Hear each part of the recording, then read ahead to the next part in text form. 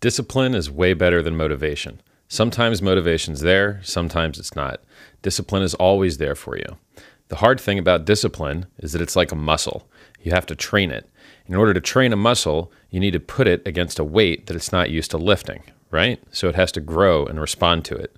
So if you want to develop your discipline, then you need to do the same things for it and give it something to challenge against that you would for your muscles.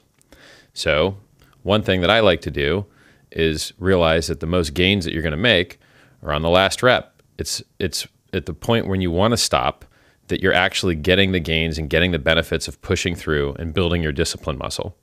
And once you get used to using discipline in one place, it actually teaches you and allows you to use it in other places.